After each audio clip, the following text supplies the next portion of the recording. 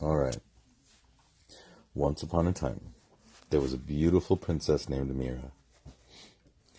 And one day, she was looking down from her tower, and she saw her favorite tapestry hanging on the inside wall of the kingdom.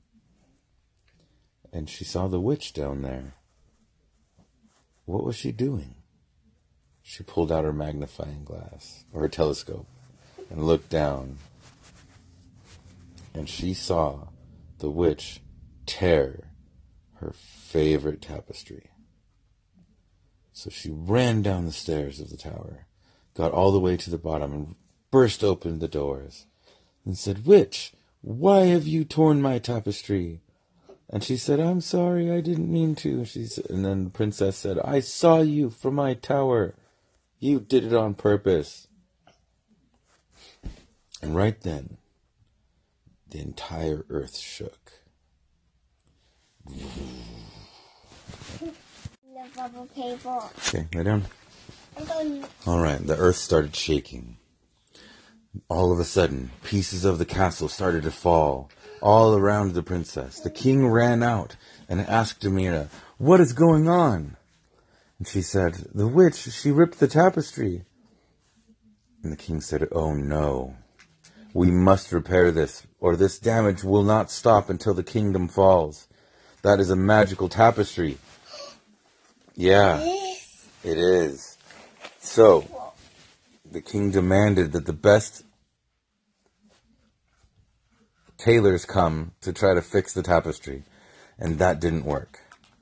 So then he called for some seamstresses to come fix the tapestry, and it did work. All of a sudden, everything stopped shaking. All of a sudden, everything stopped shaking. Then they looked around at the broken castle. The witch told the king and the princess, "I'm so sorry. I had no idea that this was going to happen." The princess said, "Why did you do it anyways? What reason would you have to have destroyed my favorite tapestry?" She said, "Honestly, I just thought it was kind of ugly." And the princess said, "That's no reason to destroy somebody else's property." And the witch said, "I know. I'm sorry." The king says, "It looks like you both learned a good lesson here.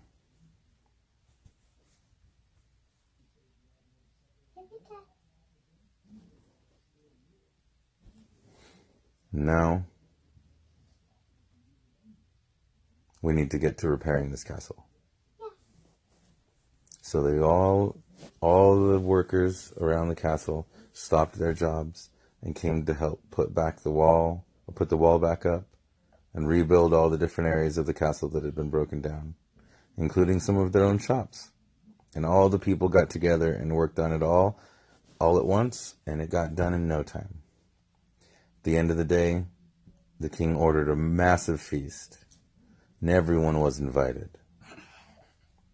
And they all ate and drank and were merry. The king said, I quit too. And the king said, "Thank you, princess, for seeing what happened, for paying attention to what goes on underneath your purview here in this kingdom. For if you had not known, it could have taken much longer to figure out what was happening. I love you. Me too. Sweet dreams, princess."